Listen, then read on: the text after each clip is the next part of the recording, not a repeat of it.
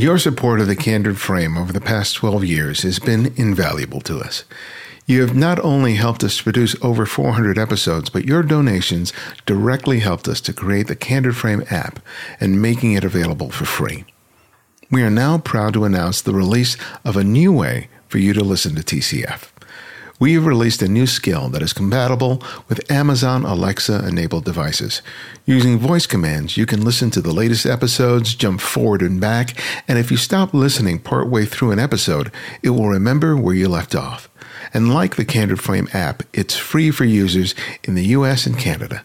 In the coming months, the skill will be available in other countries, and I'll let you know when those become available. You can help and continue to support the work that we do here by contributing as little as $2 a month to our Patreon campaign. You not only help us to meet our cost of production, but provide us the means to improve the quality of the show and do so much more. Contribute today by visiting patreon.com/The Candid Frame.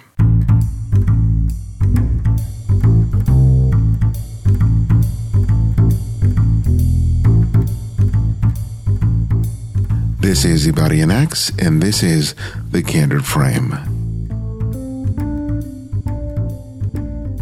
While I'm here in San Francisco, attending Street Photo SF, I've had the pleasure of meeting a lot of wonderful photographers. I've met some new people as well as reconnected with some old friends. I have also had the pleasure to sit down with a young photographer I spoke to last year, Fadi Boukaram. If you remember Fadi, he is from Lebanon, and his personal project involves his traveling across the United States, visiting towns that share the same name of his hometown back in Beirut. This trip has resulted in him meeting some amazing people and having some exceptional encounters. He has also been able to document a facet of modern American life that, for good or ill, has not only influenced our politics, but also how we see ourselves. My conversation with Fadi not only provided me a chance to check in on his progress, but to have a frank conversation about what it takes to become a better and more sensitive photographer. Well, Fadi, welcome back to the Candid Frame. Well, thank you for having me again. I even though I've talked to people before, whenever I have a chance to meet somebody in person, I just want to be able to talk to them again face to face, because last time we talked over Skype, and you were in Beirut at the time, right? I was in Beirut. Okay, yeah. All right. So it's only been about a year now, or something like that, because it's 2017 that we talked. Yeah. I got back March 2017 to Beirut. So a lot of stuff has been happening with you, but I was talking to somebody else last night, and they told me about the adventure you had in New Mexico. So before I get into anything else with you, you got to tell me that. Okay. Tell me that story. And for people who may not have heard the previous episode, you may want to explain why you were on the road and so on and so forth. So take it away. Okay, so let me start by explaining the trip that I was doing. Yeah. So there's there's 47-ish towns in the USA called Lebanon. And I'm Lebanese from Lebanon, so I thought that I wanted to do a trip to visit all these towns to photograph them. And that was between October 2016 and March 2017. So the trip was originally about that, but also turned into other things because it happened during the presidential elections. I mean, I made it on purpose to coincide with that. And it turned into an interesting trip. But the last part that you're talking about now, which is the RV. Okay, so what I didn't say is I traveled in an RV, which is a motorhome. That's how I lived there. That's how I moved. And on the last day before I was due to return the RV because it was a rental, I was in Albuquerque, New Mexico. And a friend of mine had told me that the area over there is a little bit rough. So I stayed in a motel there just to avoid any of this. So I slept, woke up, checked the RV. It was there. I thought, okay, I'll have some breakfast and then head out. And I had the breakfast and I walk out to get the RV and it just wasn't there. I probably circled the parking lot 4 or 5 times thinking maybe I parked the wrong place, but I can find it. And then I realized that it was just stolen, and it had everything in it. It had my cameras, my clothes, all the souvenirs that I had been gathering on the road for the previous 5 months. The only thing I had on me was my computer and a small camera, which is like the bag. So I had to call the cops, and the cops pretty much told me that you'll probably never get it because it's probably on its way to Mexico, because that was the thing. So I just went back to the motel and slept. Well, I didn't sleep. I just lay in bed, not being able to think about anything. The only thing that was partial good news to me is that all the photos that I had taken were uploaded to the cloud during the trip. So at least I wasn't going to lose that. But, cameras, clothes, everything, these were gone. But then the cops call me at night at the same day and tell me that they had found the RV. It's like, okay, how can I go get it? It's like, it's not in a good situation, so I doubt you're going to get it, but we might have your stuff. So they told me to go back to visit them the next day. They gave me an address, and I went there, and there was no RV. There was just a pickup truck that was loaded with stuff and all my things. I could see my camera bag, everything in it, and it was in the bed of the pickup truck, but I wasn't allowed to touch it. So the story was that a group of two women, mother and daughter team, had stolen the RV, and they were in the process of turning it into a meth lab. And that's as per the policeman. And what had happened is that they also stole a pickup truck, and they emptied all the contents of my RV in the pickup truck, hoping to sell everything while doing what they did at the RV. And they were arrested while they were high, but at the same time they had ruined the RV trying to figure out some things, at least the dashboard, maybe they were hot wiring all that, so because they broke the lock. Anyway, I wasn't allowed to touch the stuff in the pickup truck because it was stolen too, and they didn't have the clearance they didn't know who the owner was, so they had to take it to an impound, but they allowed me to go with them to lift fingerprints and all that, and there I found who the identity of the person who stole the RV is. And we found her heroin and I had a binder with the rental agreement and all my documents. Yeah. She had taken it, throw the documents away, and had put needles in them. And this is where the needles, the tourniquet, everything was there. Yeah. And what was even odder is that the cops let me keep those. They were what? Yeah, they were unused needles. I mean, they were clean and all that. I said, "Can I keep that?" And they said, "Yes, you can." And the only reason I asked is that I took a picture and then threw them away in the garbage. Okay. Because you don't want to be traveling with any of that. Yeah. But I also found her diary, the woman, and other than her diary, I found that she had listed every single lens or camera that I had with a serial number, and she was trying to get a quote online to sell them, and all of that during 12 hours, and I still kept those. Wow. But the saddest part was reading her diary, which she had left, and she was homeless. She was newly homeless. She had a 4-year-old kid, and she already had problems, and she was out on parole, so she broke her parole and got back in jail. And 6 months later, she was out again. So even after stealing the RV and the camera and all that, so she got back out. So hopefully she's on the path to being clean. But I'm heading out on a new trip, and I'm trying to connect with her. I want to talk to her.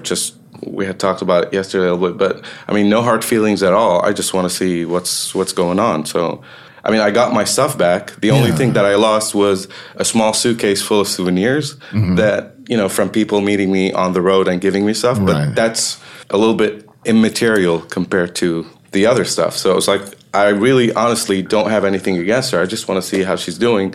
And maybe, I don't know, maybe long shot, but it's like, if I talk to her and say, it's like, reach out. I don't know. I'm not having high hopes, but I just want to talk to her, just see how she's doing. That's it. Ken told me something about your photographs. Did something happen with your maybe some of the prints that you had? That's part of the souvenirs things. Like meeting photographers along the road, they gave me photos. Oh, and they took them. Yeah, including a very valuable photo which we saw at the Leica exhibitions yesterday, which is by Richard Sandler. And it's the one exhibited by Richard Sandler, and it was given to me as a gift by David Horton, my friend from Observe, and that was lost. I mean, I feel bad for losing this one, but again, it's like it's just stuff, you know. It's just stuff. Yeah, you know, a lot of people dream of imagine traveling around the country in an RV or in a car, meeting people, making photographs. Yeah, but stuff like this does and can happen. Yeah. So, but it doesn't seem to have dissuaded you at all from... No. I mean, I had posted when the RV was stolen. I mean, you know, you're on Facebook, you're alone. That's what you do. You post on Facebook. Yeah. And I said my RV was stolen, and I got a lot of nice messages from people, but a lot of them seemed to think it's like, well, only in America. It's like that's not true at all. I mean, that's not true at all. I mean, it could have happened anywhere. I mean, even in Lebanon, we have notorious cases of these things happening in certain areas. But Albuquerque seems to be a hotspot for stuff like that. Because when I went to the impound lot, there was I can't count how many stolen RVs, not just cars, RVs, because of the meth thing. Yeah, everybody wants to be Walter White from Breaking Bad. Yeah, when I heard that it was in Albuquerque, I was just like, what a more perfect place for that to happen to you. Yeah. For anyone who follows Breaking Bad, that's the city where that whole series was set. So that's very, very funny. Well, I'm glad that you came out of it okay, and that you were safe, and that you got back all your stuff. Thank you. You know, we had a long conversation about your life in Beirut and how you became a photographer. But one of the things I really wanted to talk to you about was developing as a photographer. Yes. Because I really love looking at your work. Thank you. And I was just looking at them.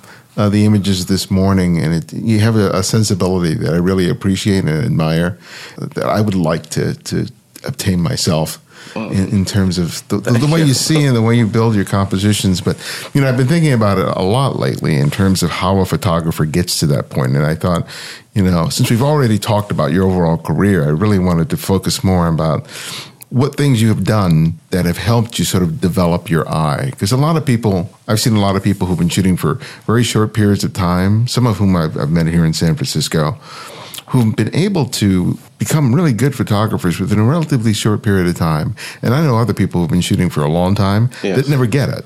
Yeah. Right? Yes. So what do you attribute to yourself with respect to being able to be a really good photographer within, a relatively short period of time? Thank you. I mean, there was definitely a lot of learning involved, and most of the learning had to be, on your own, because I didn't go to art school, but I did do 2 workshops. That the first one was with David Gibson back in 2011 probably, and this one we were talking about, it was important to me, not because of the workshop itself, but because it introduced me to all the great photographers, which I had no idea who they were. Even back in 2011 when I saw who Cartier-Bresson, for example, was, it was the first time knowing that this person exists. I mean, not just him, but a lot. So that got me into being interested in the, let's say, call them the greats of photography, because much of getting an eye to photography involves studying the history of photography, I think. Yeah. So there's that part. The other part is, it's not about being self-deprecating, but it's about forcing yourself to say that I'm not good over and over again, not for the reason of saying I'm not good because, it's not fishing for anything, but to be able to say, I want to learn. I mean, that was my thing. So if I want to learn, that means I have to know what my shortcomings are. So back then, there was Flickr was big in 2012, 2013. And we were all part of a group that was a street critique kind of thing. Yeah. That's where I met all my friends from our collective Observe there. And we were really honest about, telling each other that this works, this does not work. And it drives you to want to improve, at least on the technical level. But when it comes to, let's say, having your own voice, or what you mentioned, like having a sensitivity to certain things, that involves a lot of psychological analysis, or let's call it self-analysis. Yeah. A long time ago, I mean, not like when I started shooting, I was interested more in the forms of things. And forms, I'm talking about the shadows and lights and the compositions and, the form aspect, not the content, not necessarily the content. But the first time I realized that there's something about the content for me, it's like I need to focus on that part, was that when I got a serious block trying to photograph people in Beirut, which was, I'm liking the shapes that I'm doing, but when it comes to photographing the people up close, I felt like I couldn't do it anymore. And it's like, this is the part where there's something wrong going on if something's blocking me from shooting. Yeah. And at the time, I realized that it all had to do with, you're from Lebanon. It's just a history of war. You not liking the people back then. Not liking the people, when you're a kid and in your mind, it's the adults who are responsible for everything bad going on. Like, you develop this aversion to people. It's like you either stop or you try and get to the bottom of it so you can move forward. And this is what I wanted to do. So just to be able to understand the people more, to be able to empathize with them, even though there's this childhood block that you are responsible for everything bad going on, So that happened, and I found myself being drawn into photography more because there was a therapeutical aspect to all of this. Okay. And this is, and this continues to this day for me, is that, for example, as I'm driving across the United States, I do meet a lot of people who, let's say, might not like where I'm from or my background, but I don't mind. It's not that I want to, I don't want to change their opinions about anything, but I've come to like a small, conclusion, is that having conversations with people from, any backgrounds, regardless of what preconceptions they had or I have, brings down barriers. And this bringing down of these barriers is beneficial psychologically, at least to me. Right. And this also, to me, reflects positively on how I approach photography.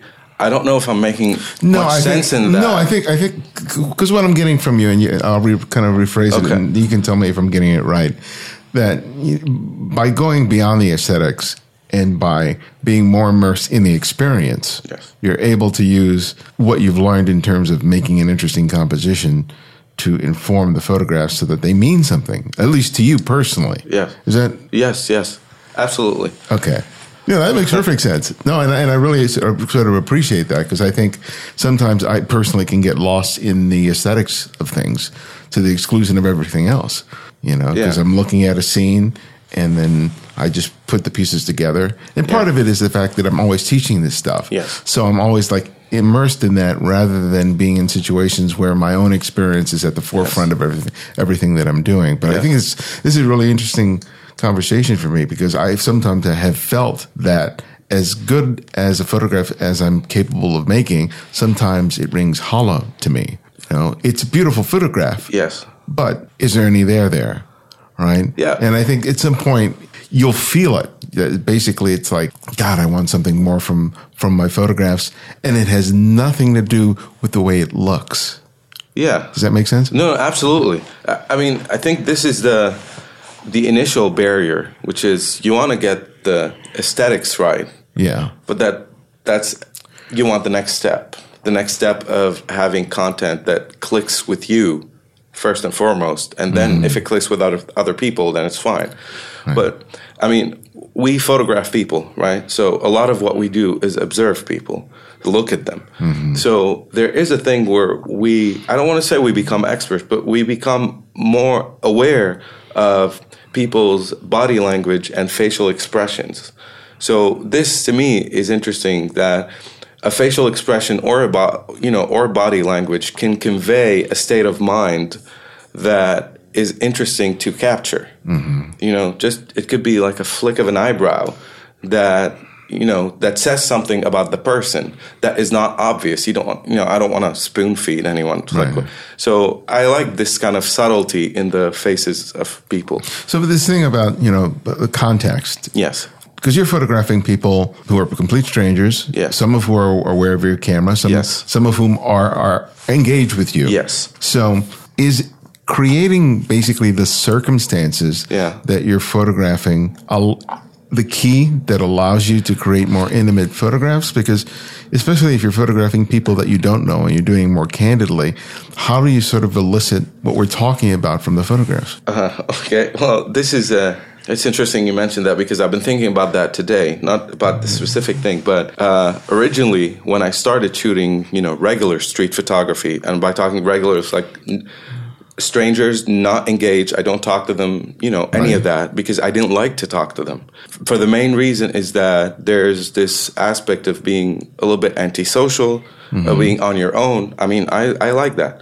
So when I first did my U.S. trip a couple of years ago, I knew that I had to overcome that, because I'm still not too comfortable around crowds. Like yesterday we were at the Leica opening, right, and it was fine for, let's say, half an hour. But then that means I have to go and sit by myself for a couple of hours to unwind, because there's an energy that I have to put, and I'm sure a lot of people have to put to being around crowds and the conversations and all. So getting back to the point we're talking about is that on that trip, when I'm trying to engage with people, it's not that I was being awkward, but I was silent a lot of the time. It's that, I'm introducing myself to folks, and, hello, and I'm smiling, and, all that. It was genuine, but at the same time, it took an effort. And instead of engaging where I'm talking the whole time, I'm just silent the whole time because I want them to talk. That's one. Two, I'm more comfortable not talking.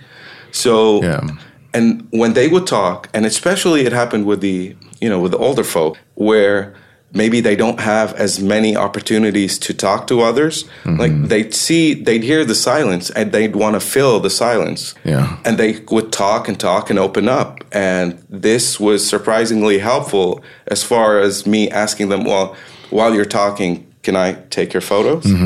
And they would just, continue talking as much as I wanted to, and no interruptions. And I mean, that worked. So I hope I can continue to do that, to talk to people, but with minimal intervention from my part.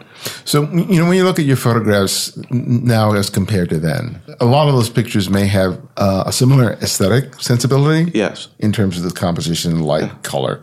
But what are you seeing in your own photographs, or what are you hoping to see in your photographs that speaks to this idea of having that, that something in it? That I like to see, a human vulnerability in a photo. Yeah. Not vulnerability in terms of, I'm not trying to be exploitative, but vulnerability in terms of, we're all humans. We all have our vulnerabilities. And what makes us human are these points where you drop the fronts, you drop the facades, and you show your own self through these weaknesses. Or weaknesses is a bad word. Let's keep it vulnerabilities. So, and I am perfectly aware that this also reflects on me in terms of, me taking photos of these reflects on me trying to show the vulnerable side, my vulnerable side, let's say. No. And this took a lot of work because this is mainly cultural in terms of, where I grew up. I mean, I'm sure it exists in a lot of places, but where I grew up, it's like, if you're a man, you don't show these things. It's like you're, And that was a big part of what I used to do in my old job, when I was still in finance and all that. It's like, you keep the front, you're a businessman, You're the suit. Yeah, I was the suit. And I was, at one point when I was working at a bank, I was a risk manager at a bank where I used to work. I don't think I was a nice person, too. But that, because that was what my job involved, which is to monitor all the traders on stock market. And you have to, put limits to what they do. And, I was pretty aggressive, but that reflected badly on my health, high blood pressure and all that. Yeah. So when I quit all that, suddenly, the blood pressure is gone, the high blood pressure is gone, and I'm more at ease with who I am. So, but that by bringing that up, you make an interesting point, because I would assume, I've never been in that world, but I would assume that a lot of the people in there are really self-conscious or self-aware in terms of the facade they're putting out there. You know, they've got the suits that they've paid a grip for in terms of that. They got the hair, the manicure. Being vulnerable is something you do not risk. Absolutely. You know, because, the sort of the disadvantage that places you in terms of the whole jungle. Absolutely. Of Wall Street and all that stuff like that. So it's really kind of interesting that you take that experience and you're sort of in a different way able to move past that when you photograph people. Do you know what I mean? That you're creating a situation where you're able to get past that in a way that you probably weren't able to when you were, working at the bank. And absolutely. I mean, it's it's like it's almost as if you're living two different lives. Mm-hmm. But back then I wasn't. When I was working at the bank, I wasn't interested in people. Yeah. As who they are, like I said, I was interested in shapes, but you could feel that small spark was like, well, maybe I want to be interested in people. So getting past that, it involved a lot of work, I suppose, mm-hmm. and it involved being around photographers more because photographers, a lot of them don't have a problem saying, putting down their facades. Right. Whereas, some of them. Well, yeah. I mean, at least the people I like to hang out with. Yeah. I mean, there's this affinity between people who, like-minded people, let's say, so I like that part. And it drove me to be more like them, let's say, to drop the facades and all that. So that work at the bank, you had to have a pretty good BS meter? Yeah. Oh, yeah, absolutely. Yeah. So how does that translate to when you're interacting with people and making photographs? I can't explain it exactly in words, but there's something, like I said, all about the body language and the face and all that. There's something when you're talking to someone that rings untrue when there's a facade there. Mm-hmm. You could tell that there's something's not clicking, Right. And still, when I'm engaging with someone who I want to photograph, who I sense that there's something wrong with what they're saying, mm-hmm. I'm not going to drop in and say, okay, goodbye. But I won't use any of, the photos. It's like I try to, put it back. So, but I have been in a few of these situations. Are there things that you try to do that you used back then that to help sort of, break through that? Or do you just kind of roll with it and either works or it doesn't work? When I interview people, I'm always trying to get through that in order to be able to get something genuine from the conversation. Yes. But for you, when you kind of want the photograph, are there things that you've kind of learned to do when you're in the banking industry that kind of helps you sort of make that happen, to get the photograph, to get something genuine from the person? I mean, it's hard to describe, but when you keep talking with someone, even if they have their guard on, right? I'm not a psychiatrist or a psychologist or any of that, mm-hmm. but there are moments when you're talking to someone and it's all about the eyes, where they avert the eye, they move it or something, and you sense that you've hit a small nerve about something. So you try to you ask more questions about the area where you felt that mm-hmm. you kind of saw some truth behind that facade. I can't be more specific because I completely get that. I completely get that because I'm conscious of that myself, and partly because I'm very sensitive about that myself. Right? Yeah. So I think probably everybody is, but it's like.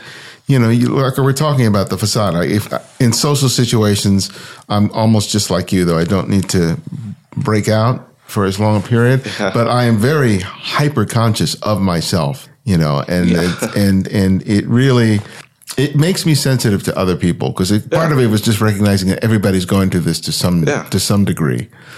So I think it makes it helpful when I'm interacting with someone else to have an eye for that. Absolutely. Yeah. No, I totally get that. Yeah, because I want something, just like you, I want something genuine when I'm making a photograph of someone, whether it's a perfect stranger or somebody that I know. But I think that part of the challenge sometimes has little to do with the person that you're photographing and more so with yourself. Oh, right? Totally agree. Right? Because it's like, okay, how how can I get past my own discomfort, my own anxiety, my own self-doubt to be able to have a genuine moment with someone? Because sometimes it's not the other person's BS, which is the issue. It's my own. No, absolutely. Yeah. I mean, and this is where it comes to when I was talking about earlier about to be more silent with people. Yeah. I mean, it's not on purpose. It's not like I want to be silent so that they could talk more, but that's because I'm more comfortable not talking. I guess being aware of that is, I don't know, maybe other people see that part of as a vulnerability in you, and they try to talk to fill up the void. Yeah. I mean, it's maybe that. I'm not sure. I think part of it is most people are uncomfortable with the silence, which is something that I use to great effect for the show. Obviously. I just like, okay, let me not say anything immediately because they'll probably just keep going and give me something interesting. Yeah. But I think part of it is people, when they feel like they're being listened to, it opens up the door. And I think that is something that appeals to me, even when I'm photographing strangers.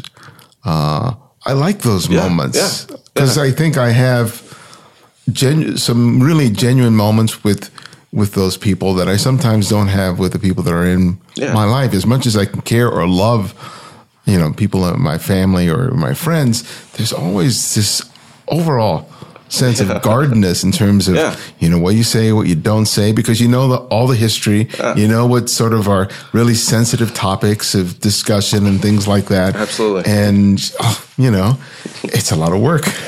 But with a complete stranger, I think that you have an opportunity to have these really sort of genuine moments and to talk about stuff that normally wouldn't be talked about.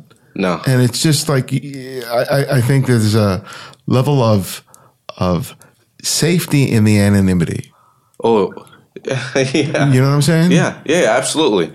I mean, that part, the safety in the anonymity, its negative effects is what shows up online between people. Oh, yeah. Whereas there's much positivity when it's a face-to-face with a stranger.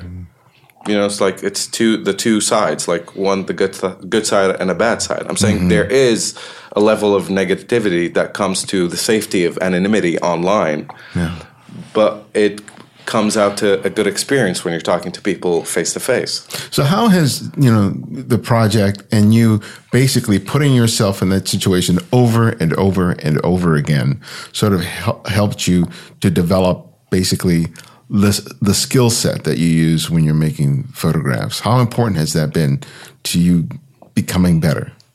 It helped, it helped by cutting out a lot of what I used to photograph, what I used to think as interesting before, that now does not interest me at all. But it also, there is a slightly, I don't say negative, but a slightly weird thing that came out of that trip and talking to the people, which is I'm still interested in photography and I still love photography, but I've become even more interested in just taking down the stories of the people, that things that might not be included in the photo itself, or things that you might not be able to put in a photo itself. Okay. Just recording the stories of the people. So from one side, it helped me, I hope, bring out a more human side in the photography. And on the other side, I've found out at least my own limitation to taking a picture, or to how much a picture can convey without the addition of text. So I've become a little bit more interested in the text side of things. It's like recording the stories of the people I'm photographing in writing and not just through a photograph. Yeah.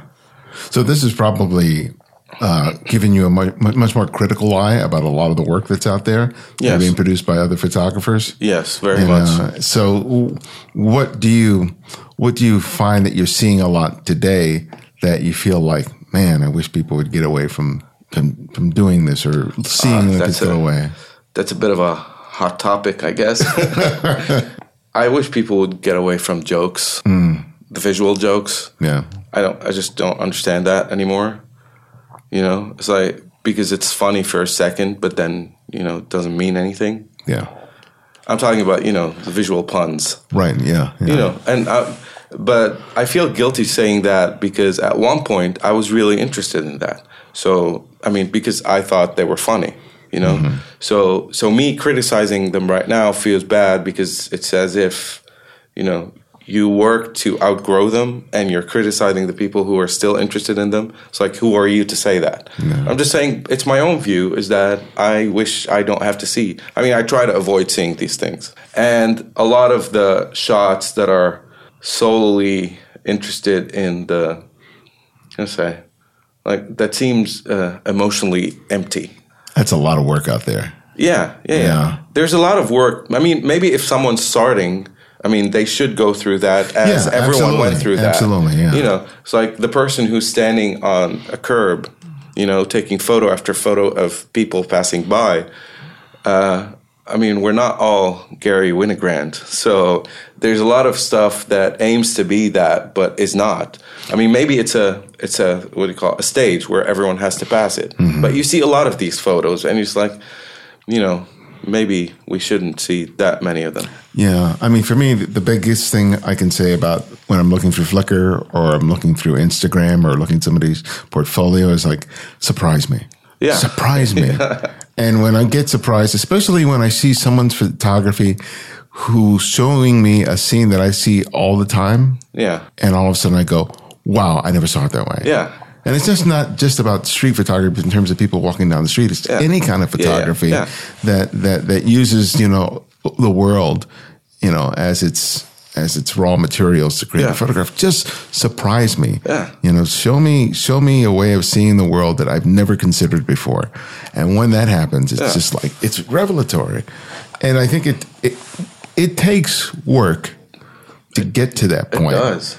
But I think sometimes it's too easy for people to settle for making a good composition or getting a sharp photograph with nice bokeh and a lot of stuff that I think is people are way too preoccupied with.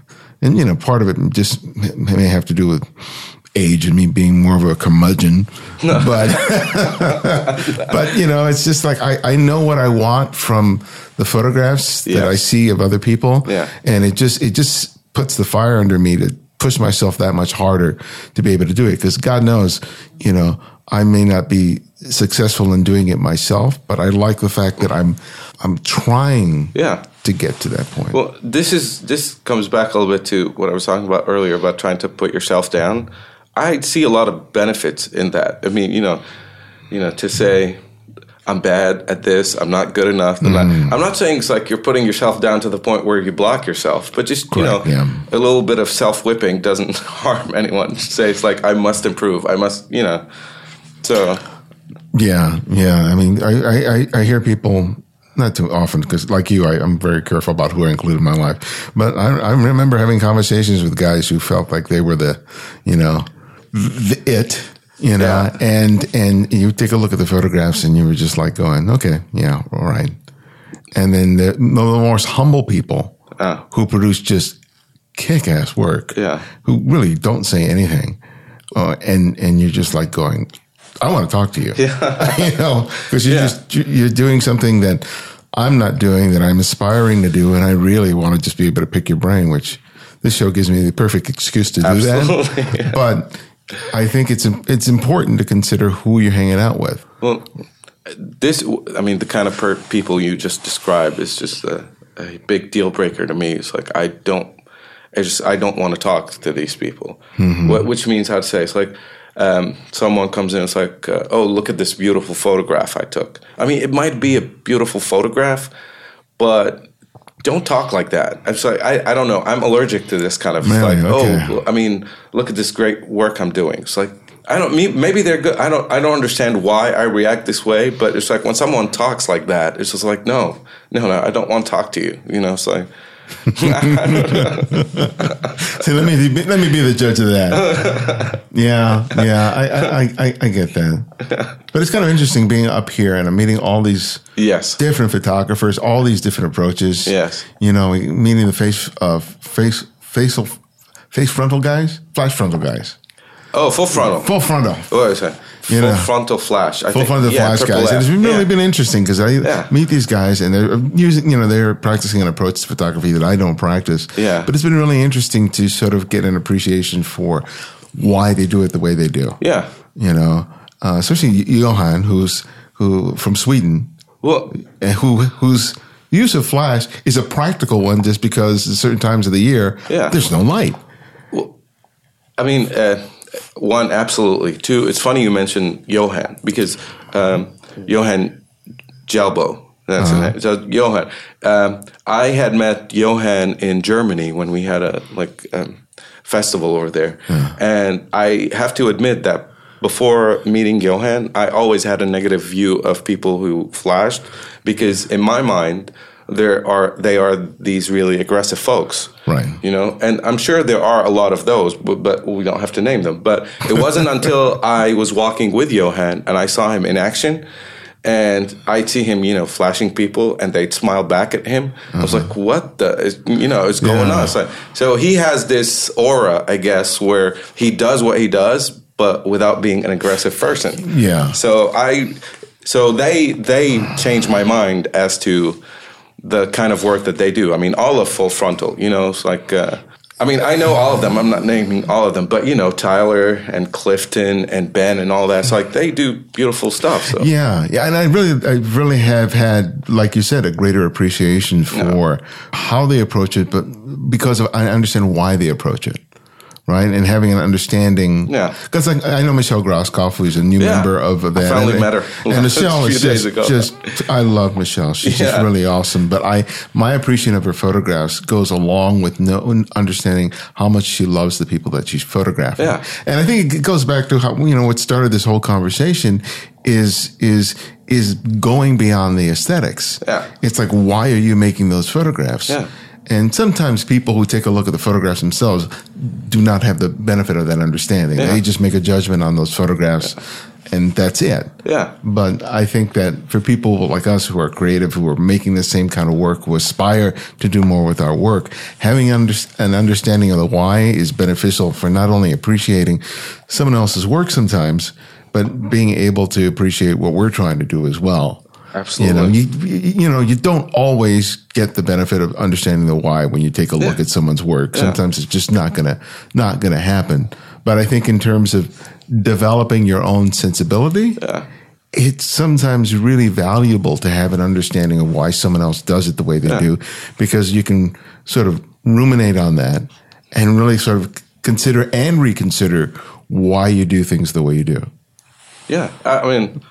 When I'm looking at flash photos by these folks, there are a lot of people, but the main reason I think where I'm connecting with the photos, regardless of how they're doing it, even let's say with Michelle's work, whose work I love, and I hadn't met until a couple of days ago, is that even with flash, maybe the word even with, but in my mind, with the preconception I had about flash, you could see the total respect of the subject. By the photographer respecting the subject that they did. I totally connect with that. It just feels me like I do not like to see a subject in a photo where it seems as if the photographer is making fun of them. Regardless. This is just a big no to me. And even, let's say, there was a lot of that politically, back when the presidential elections were going on and all that. And people were shooting a part of the population, let's say, with the intent of making fun of them because of who they voted for. Right. Mm-hmm. So I do not like that at all, because as photographers, we always have the upper hands.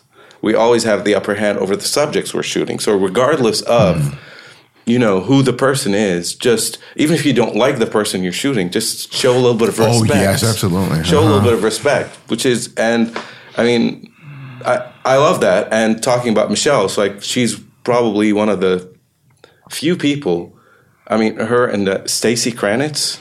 I'm not familiar with. Yeah, like they both shot, people in political rallies and on both sides, but you could see the respect. I mean, that's all you want. It's like respect the human being who you're shooting, regardless of whether you agree with them or not. Yeah, everybody's deserving of dignity. Yeah, regardless of whether you agree with them politically. It's or very easy to make fun of people through a camera.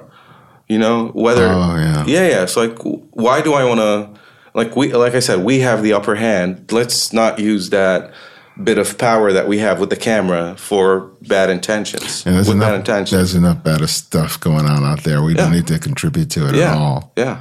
So, man, I really enjoyed this conversation. I really enjoyed it. Really enjoyed it. Well, my last question to you is I ask each guest I ask you to recommend another photographer for our listeners to discover and explore. And it can be anyone, someone you've long admired or someone you've recently discovered. So who would that one photographer be and why? Okay.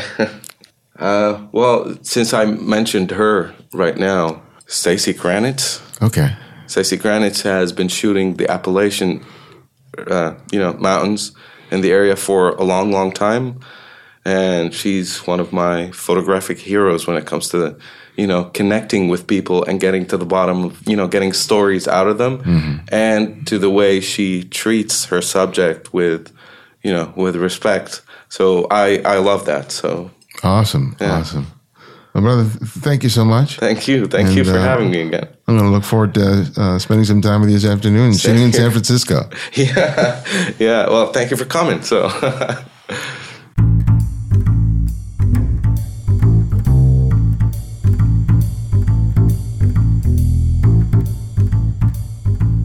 Thanks to Fadi for spending time with us again. To find out more about Fadi and his work, visit FadiBoukaram.com. And you can show your support of The Candid Frame by writing a review in the iTunes Store.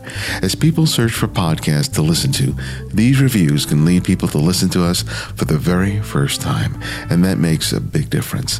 So if you haven't already, please take the time to do it today. You can also support the show by making a monthly contribution through Patreon. And for as little as $2 a month, you can help us to not only meet the cost of production for the show, but allow us to improve our podcast, YouTube channel, and website. Or if you just want to make a one-time contribution, you can do so via PayPal. You'll find links for both on the Candid Frame website or the show notes. Thanks to Michael Sterling and Keith Settle for their recent contributions to the show. It means a lot to me. Thank you. To access our complete archive of interviews, download the free Candid Frame app, available for both Apple iOS and Android. Not only will you immediately receive the latest episode on your phone or tablet, but you can now easily share your favorite episodes on your social networks and help spread the word. And if you want to drop me a line with comments or suggestions for the show, you can email me directly from the app. Download it today by clicking on the link in the show notes or the website at thecandidframe.com. The Candid Frame's audio engineer is Martin Taylor, who you can find at theothermartintaylor.com. The show's senior producer is Cynthia Parker, and our music is from Kevin MacLeod, whose royalty-free music can be found at incompetech.com. And you can follow me on Twitter and Instagram at simply @IbadianX. And this is Ibadian X, and this is The Candid Frame.